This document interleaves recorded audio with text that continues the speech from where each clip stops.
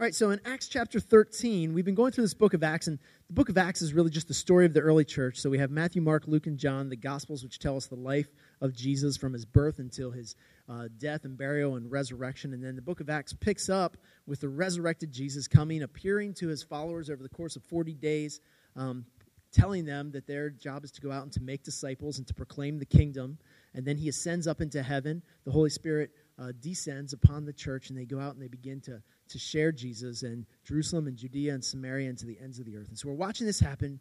We're looking at the church in Antioch, which is exactly the kind of church that Riverside would desire to be. It's a generous church. It's a church that is seeking God. It's a church that's being used by God in their city, in their community, and then it's a church that's sending others out to proclaim the gospel in other places where it's yet to be preached. And so we would model ourselves after this. And the idea with coming to the book of Acts is that over time, there's just a lot of stuff that gets piled on in anything. In our home right now, we're going through and we're cleaning out, and we're just going through and getting bags of like stuff that we don't want anymore, right? That it's just trash. You look at it and you're like, this had a purpose at one point or one time. It made sense. I know we got it.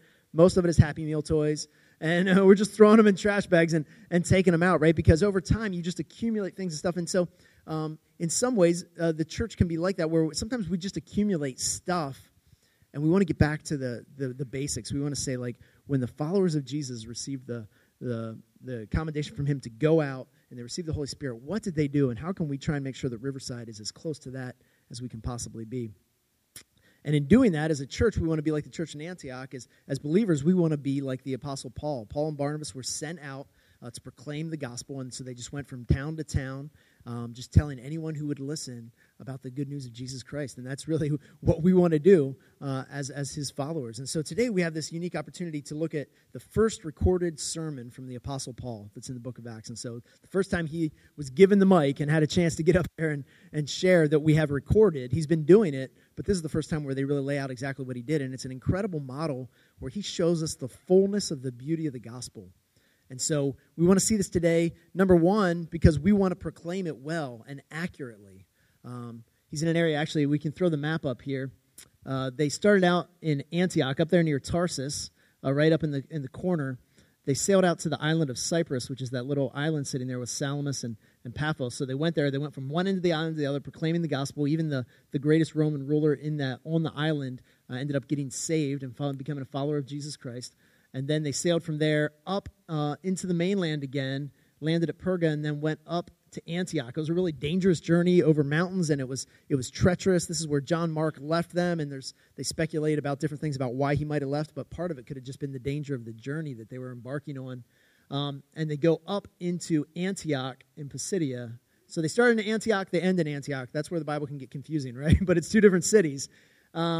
And it's in Galatia. And so this is the book of Galatians that we have in our Bible. It was a letter that was written to the church that came out of this missionary journey that he went on and went up and visited with them. And so he comes into the synagogue. They read for the scripture portions for the day. And then they say, hey, we've got some visitors in town for us. Do you have a word of encouragement for us? And so he comes up like, boy, do I ever. Yeah, sure. Can I share a little bit? And so he comes up, and Brian Dobak preached last week and shared the first part of Paul's sermon, which was really just connecting the God of Israel with the proclamation that they're making of Jesus Christ. And so Paul got up and essentially said, hey, you serve the one true God. You're seeking him in the scriptures. You're seeking to live by the law, and that's good. You guys are doing the right thing. You're seeking the right God. You're seeking him in the right way. And through his act of grace, he has made you into a people, and he's brought that people out of Egypt, and he's brought you kings, and now he has fulfilled the work that he was doing in the nation of Israel in the coming of the Messiah, in Jesus Christ coming. And so he makes this bridge, this connection to where they're at, what they're doing, their worship, and then he makes this connection to the message that he wants to share to them, the good news of Jesus. And this is an important thing to realize, that when we begin sharing the gospel, that's always an important piece that we can't skip over. We've got to make a connection to where the person is at. Sometimes we'll get a phone call in here. We get a lot of phone calls in here, and almost all of them are telemarketers, right? And so I'll answer the phone and be like, hey, they start going on about this copying machine and stuff. And so after a while, I used to be like, oh, yeah. I used to like kind of like give them the wishy-washy. Now I'm just like, hey, let me be real direct with you. We do everything electronically. We print about 10 sheets of paper a week, and like the thing that you're selling is not something that we need. here. And then they're like, oh, okay, sure, we'll take you off the list, right?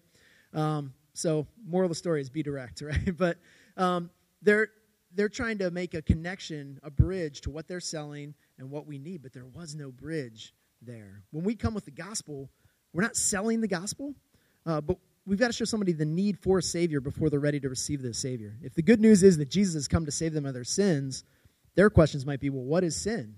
And why do I need salvation? And isn't what I'm doing good enough, right? That there can be a lot of things where they don't connect the dots, and our job is always to make that bridge. And so if there's somebody who's of religious nature, you say, hey, I can see that you're a devout person, that you're seeking to know the creator of the universe, and I want you to know that he's revealed himself in the Bible and through his son Jesus. And so there's a connection there. If they're seeking happiness and fulfillment in earthly things and just going after the next toy or gadget or the next possession or the next accomplishment, we can go to them and say, hey, listen, I recognize a pattern in your life. I've seen it in my own life where I try and fill myself with stuff.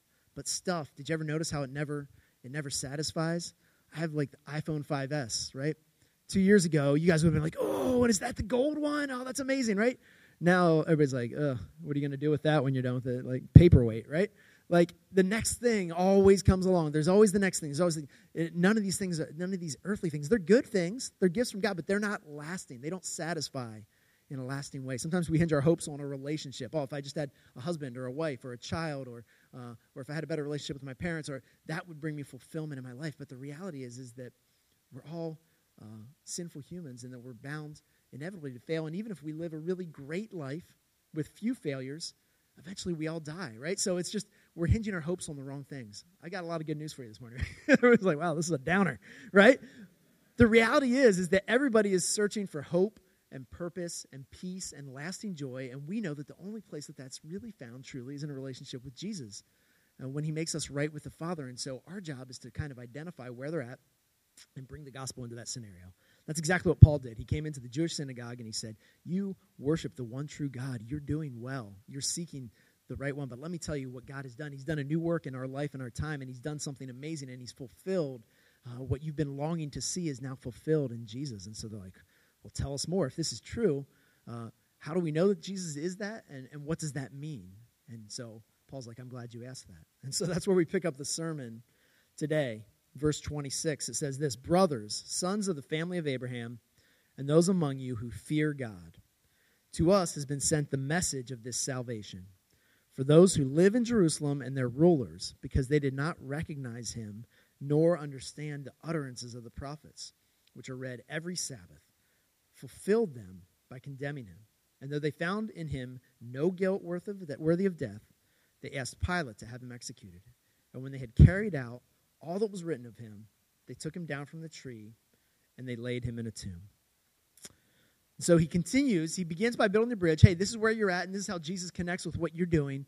Now let me give you some of the historical facts. Jesus lived a sinless life. There was no reason to execute him, and yet he was crucified like a common criminal in fulfillment of prophecy. And here's the crazy part. The ones who did it are the ones who've been studying the prophecy, studying to know exactly what it would look like when the Messiah came, and yet when he came and stood before them, they didn't recognize him. And in the greatest irony, they were the ones that fulfilled these prophecies, which they've been studying and reading and looking at. They were the ones who fulfilled them by crucifying the Messiah that they've been waiting and longing for. And he was killed, dead, and he was laid in a tomb. Verse 30, but God raised him from the dead. In the same way that God made you a people, in the same way that God brought you out of Egypt, in the same way that God gave you King David, God raised Jesus from the dead. And for many days he appeared to those who had come up with him from Galilee to Jerusalem, who are now his witnesses to the people. And we bring you the good news that what God promised to the fathers, this he has fulfilled to us, their children, by raising Jesus. The promises that were made to Abraham and Isaac and Jacob, I'm going to make you a great nation. I'm going to bless the nations of the earth through you and through your line, and your numbers are going to outnumber the sands on the shore, that these promises are now coming true and coming fulfilled in Jesus, that they've reached this time, this amazing time in history. He's like, do you realize when we live in this age in history when Jesus, the Messiah, has come? And so he begins by building the bridge. Then he lays out the historical details, the facts. This is what happened. These are the facts of what happened. There's eyewitnesses. There's many eyewitnesses who saw him after he was resurrected, and they're, in fact, the ones that are being sent out into the world to proclaim the truth. that Jesus, not only was he crucified unjustly, but he died and he rose again, and he's risen from the grave. And so it continues on, as also it is written in the second psalm, you are my son, today I have begotten you. And so what he does now is he transitions into a series of scripture references, which are really doing two things. One, it's demonstrating that Jesus is who he said he was, right? So he's going to say, hey, I'm going to point to a couple of prophecies. You know that these were prophecies about the Messiah, and I'm going to show you how Jesus actually fulfills these. So this demonstrates that Jesus is really who he said he was. But it also ties into a bigger picture. It's going to show us more fully the facets of the gospel. And so when we look at Psalm 2, when he says, you are my son, today I have begotten you, that's coming out of the second psalm. And we're going to have this up on the screen here for you today. But understand that these were devout Jews and Gentiles who were seeking the Lord in the synagogue. They would study the scriptures. They would seek to know and understand them. And so they had much of it memorized. They would know. So when he says, when he throws out this reference, they know exactly what he's talking about, right? Like if I get up here this morning and I say, I've got huge news for you. This is going to be huge. I'm going to be the president of the United States, right? Like you guys know. Well, Trina knew. She's the only one. That was my Donald Trump impersonation, right? But huge. All right. I'll keep working on it. Too bad there's not a third service. Right, but so that triggers, all right, Donald Trump. It's like a circus sideshow, and there's all kinds of crazy stuff doing, and he says whatever's on the, you know what I mean? There's all this content that comes in with that, right? Or if I say, like, shake and bake, man, if you ain't first or last, right? You know, you're talking about Ricky Bobby, right? And you're talking about Talladega Nights and all the foolishness and craziness that's involved in that, right? Or whatever. And so when we throw out these cultural references, all we have to do is say a couple words, a phrase, and it triggers this whole flood of like, oh, yeah, I know what he's talking about, right? So when he throws out from Psalm 2, when he says, you are my son, today I've begotten you, they would come to mind all of Psalm 2. But many of us don't have Psalm 2 memorized, so let's take a read of it and see what it says, right? So Psalm 2, it'll be up on the screen here, or you can turn there in your Bible. Why do the nations rage and the peoples plot in vain? The kings of the earth set themselves, and the rulers take counsel together against the Lord and against his anointed, saying, let us burst their bonds apart and cast away their cords from us. He who sits in the heavens laughs. The Lord holds them in derision. Then he will speak to them in his wrath and terrify them in his fury, saying, as for me, I have set my king on Zion, my holy hill. I will tell of the decree. The Lord said to me, you are my son. Today I have begotten you. So that's what he was referencing. Ask of me, and I will make the nations your heritage and the ends of the earth your possession. You shall break them with a rod of iron and dash them in pieces like a potter's vessel. Now, therefore, O kings, be wise, be warned, O rulers of the earth, serve the Lord with fear and rejoice with trembling. Kiss the Son, lest he be angry and you perish in the way, for his wrath is quickly kindled. Blessed are all who take refuge in him. And so that opens up a whole new context of what he's talking about, right? Okay, this is the Messiah. You are my son, I've begotten you. Yeah, that demonstrates that it's Jesus. But what does Psalm 2 tell us about this son, the Messiah? It tells us that he's the ruling and reigning king, that he's the one who's been given all power and dominion and authority over the nations of the world. It says when the nations come together and plot against the Lord, it's laughable. He's like, really? You guys? Like, I mean, seriously, come on, right? Like, God is all powerful. This is the one that we worship. And it says that Jesus, that there's this sense of holy fear, reverence, awe, respect, that the Messiah is not just your buddy. You know, he's not the fist bump Jesus, right? This is like the ruling and reigning King Jesus to whom we are all accountable. Every one of us will have to stand before him, and we will bow out of reverence when we see one who is so much greater than us. And so I grew up in Central PA, and so over there, they're like a little bit more in your face sometimes, right? So you might be driving down a random country road, and all of a sudden you'll just see a sign that says, repent or perish, right? Like they just come at you, right, with like the boom. You don't get a choice, right? It's now or never. You need to do this thing. Or we call that like fire and brimstone preaching, right? Like, I saw one of those fire and brimstone preachers. He's talking about like you're going to hell and you better repent, or you might not make it out of this room today, right? Like, and so that's not as palatable for our culture today, right? Like, so when we lead with the gospel, we typically don't lead with that. And in fact, that's why I said, hey, let's begin with building a bridge instead of going up to somebody and say, hey, did you know you're going to hell? That doesn't sound good, right? You take a different approach. You begin and say, hey, what is it that you're seeking in life? Because Jesus is the answer. And And here's the thing, he's powerful enough to provide it, and he holds authority over your life. And so the reality, whether we like it or not, Jesus doesn't have to justify himself to us. We have to justify ourselves to him. We'll have to stand before him and give an account of our life. And that's true for every single one of us. And so we fail when we water the gospel down to just the good news of like, Jesus is your homeboy, he loves you, he wants you to just come hang out with him and everything's going to be good, right? Like that falls short of the truth of the gospel. The truth of the gospel is that Jesus is all-powerful, the one who's been given all authority. He says, you will break them with a rod of iron and dash them in pieces like a potter's vessel. Jesus is not someone who you want to be on his wrong side, right? And so he's worthy of our respect, our holy and reverential fear, our awe. Like, wow, the creator of the universe, the one who was there, in whom and through whom all was made, and now I'm going to interact with him. Wow, what is that going to be like, right? And so that's the first piece that he shares, but he goes on from there. He says this in verse 34, as for the fact that he raised him from the dead, no more to return to corruption, he has spoken in this way, I will give you the holy and sure blessings of David. And so this is a reference to Isaiah chapter 55.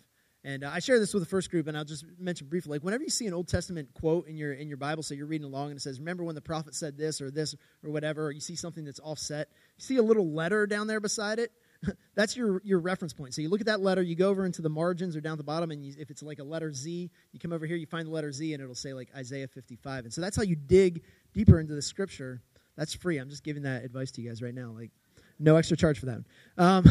But if you want to understand scripture at the next level, that's how you do it. You dig, the cross references, and you check into it. Listen to how balanced this is for Paul. He just said, hey, Jesus reigns and rules, and you better get on your knees before him because it doesn't matter whether you want to submit to him. One day you will submit to him, right? So that's the one side of the coin. But listen to the flip side in Isaiah 55. It says, come, everyone who thirsts, come to the water. And he who has no money, come, buy and eat. Come buy wine and milk without money and without price. Why do you spend your money for that which is not bread and your labor for that which does not satisfy? Listen diligently to me and eat what is good and delight yourselves in rich food. Incline your ear and come to me. Hear that your soul may live. And I will make with you an everlasting covenant. This is what he was referencing. I will make with you an everlasting covenant, my steadfast, sure love for David. Behold, I made him a witness to the peoples, a leader and a commander for the peoples. Behold, you shall call a nation that you do not know, and a nation that did not know you shall run to you, because of the Lord your God and of the Holy One of Israel, for he has glorified you. Listen to this. Seek the Lord while he may be found. Call upon him while he is near. Let the wicked forsake his way, and the unrighteous man his thoughts, and let him return to the Lord, that he may have compassion on him, and to our God, for he will abundantly pardon. For my thoughts are not your thoughts, neither are your ways my ways, declares the Lord. For as the heavens are higher than the earth, so are my ways higher than your ways, and my thoughts than your thoughts. For as the rain and the snow come down from heaven and do not return there, but water the earth, making it bring forth and sprout, giving seed to the sower and bread to the eater, so shall my word be that goes out of my mouth.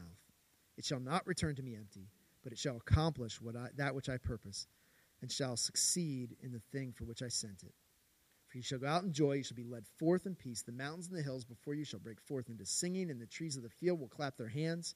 Instead of the thorn shall come up the cypress, instead of the briar shall come up the myrtle, and it shall make a name for the Lord, an everlasting sign that shall not be cut off. Man, it's so rich. There's so much in there.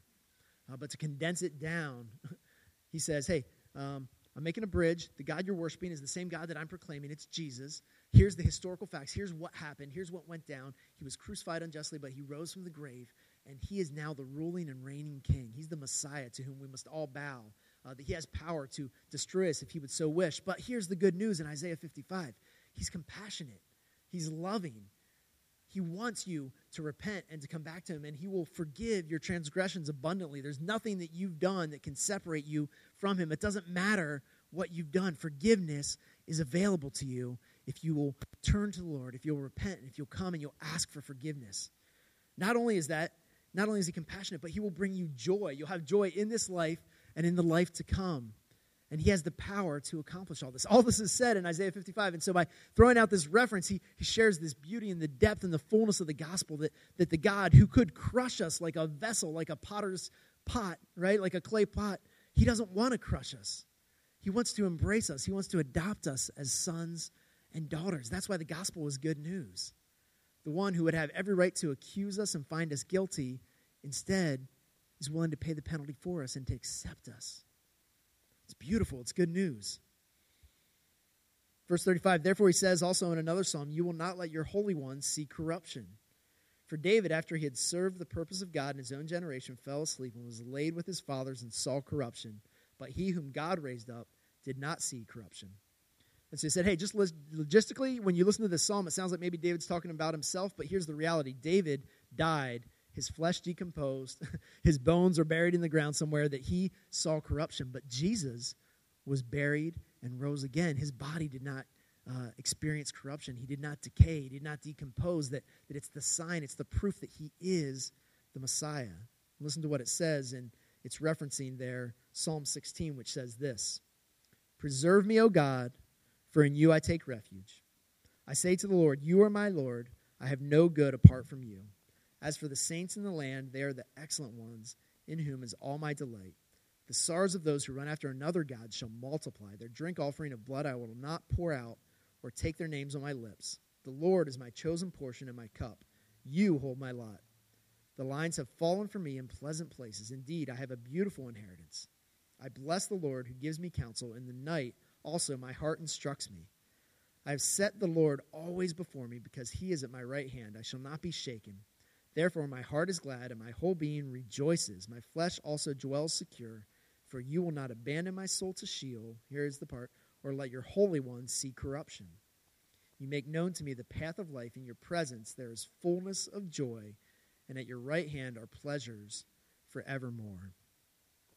So not only is the one who has the right to judge us powerful and mighty, but he's compassionate and forgiving and loving, and he has the ability to give us eternal life, that when we come into a right relationship with him, we will experience joy and pleasures forevermore at his side for all of eternity. And so in walking through these passages, he says, this is the gospel. This is the good news. And so for some of us, you might be in here and you might say, yeah, I know the gospel. I heard that 20 years ago when I went to a church and I raised my hand and I walked down an aisle and said, yeah, I've been there. What's next? What else is there? Well, what we find is that there is no next. The gospel is all of life. The gospel is what living is all about. We need to remember this each morning when we wake up. This informs how we live. This informs what our identity is. Am I going to let the things that happen today define me, or am I going to let something that happened 2,000 years ago, the finished work of Jesus Christ, does that define me and identify me? Is my joy going to come from a temporal source, something that's going to be here today and gone tomorrow? The Eagles game, right? Are we hanging our hinges for joy today on the Eagles, or is our joy, our deep-rooted joy, in something much greater, something that will last for all of eternity? And so this is a continual reminder. We need to keep pushing deeper into the gospel, every single one of us. But if you're here today and you've never received Jesus as your Savior, I want to encourage you and entreat you and warn you that today is the day for your salvation. Today is the day to draw near to the Lord, that he is the only one who has power to offer salvation, and he desires to offer it to you today. Don't wait till tomorrow. We don't know that we have tomorrow. And Paul ends it in this same way. He says, let it be known to you, therefore, brothers, that through this man forgiveness of sins is proclaimed to you. And by him, everyone who believes is freed from everything which you could not be freed by the law of Moses. The law of Moses showed us how sinful we were. It showed God's standard, and it showed every one of us how far short we fall of it. The sacrifices and everything they did was symbolic. It was showing, it was a hint, a shadow of what Jesus was in fullness, that he has freed us in a way that we could never by trying to adhere to the law.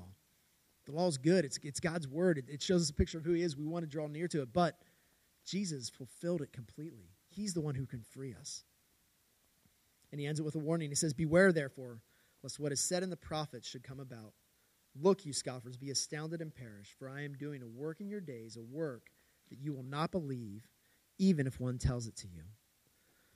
So it's a reference to, there's a passage in Isaiah and another one in Habakkuk that kind of roughly say that same thing, but it's when God visited his people and said, hey, you're asking me and you're saying, God, where are you? But your heart's all wrong. You're not seeking after me with your heart, and that's why you're not seeing, and you don't realize that I am doing a work right now.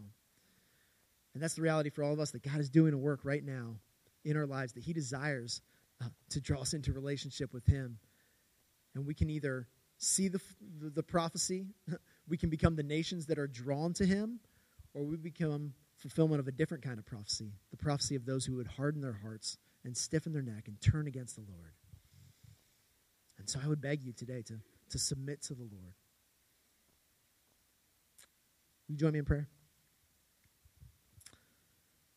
Father, I thank you for your word, and I thank you for this encouraging picture of the gospel, that the one who has every right and ability to judge us and to find us guilty is also the one who offers us freedom, forgiveness, and salvation. It's a beautiful reminder of what the purpose and the meaning is behind all of our lives. And so I just thank you for it, and I pray that we would live it out today. In Jesus' name, amen. If you would just keep your eyes closed and your head bowed for just a moment. If you're here today and you've never received Jesus as your Savior, if you've never acknowledged him as your Lord, if you've never repented of your sin and say, Lord, I've sinned, I've messed up, but I believe that you can forgive me, and I believe you have forgiven me, and I believe that your son Jesus died for me, and I want to live with him as my Lord. If you've never said that, I want you to know that is what it takes to be saved. That's what it takes to experience all the promises that we have in Jesus. We don't have to work to make ourselves better. We don't have to do anything other than receive the free gift of salvation that Jesus offers us and commit to live for him. And so if you're there today, I just want to invite you to say this prayer with me. Say, Heavenly Father, I confess that I have sinned, and I repent of that sin. I turn away from it, and I turn to you. I believe I can be forgiven because of what Jesus has done. I believe he is the Messiah, and I believe that because of him I have salvation. Thank you, Father. Help me to live a life that honors you. I pray in Jesus' name.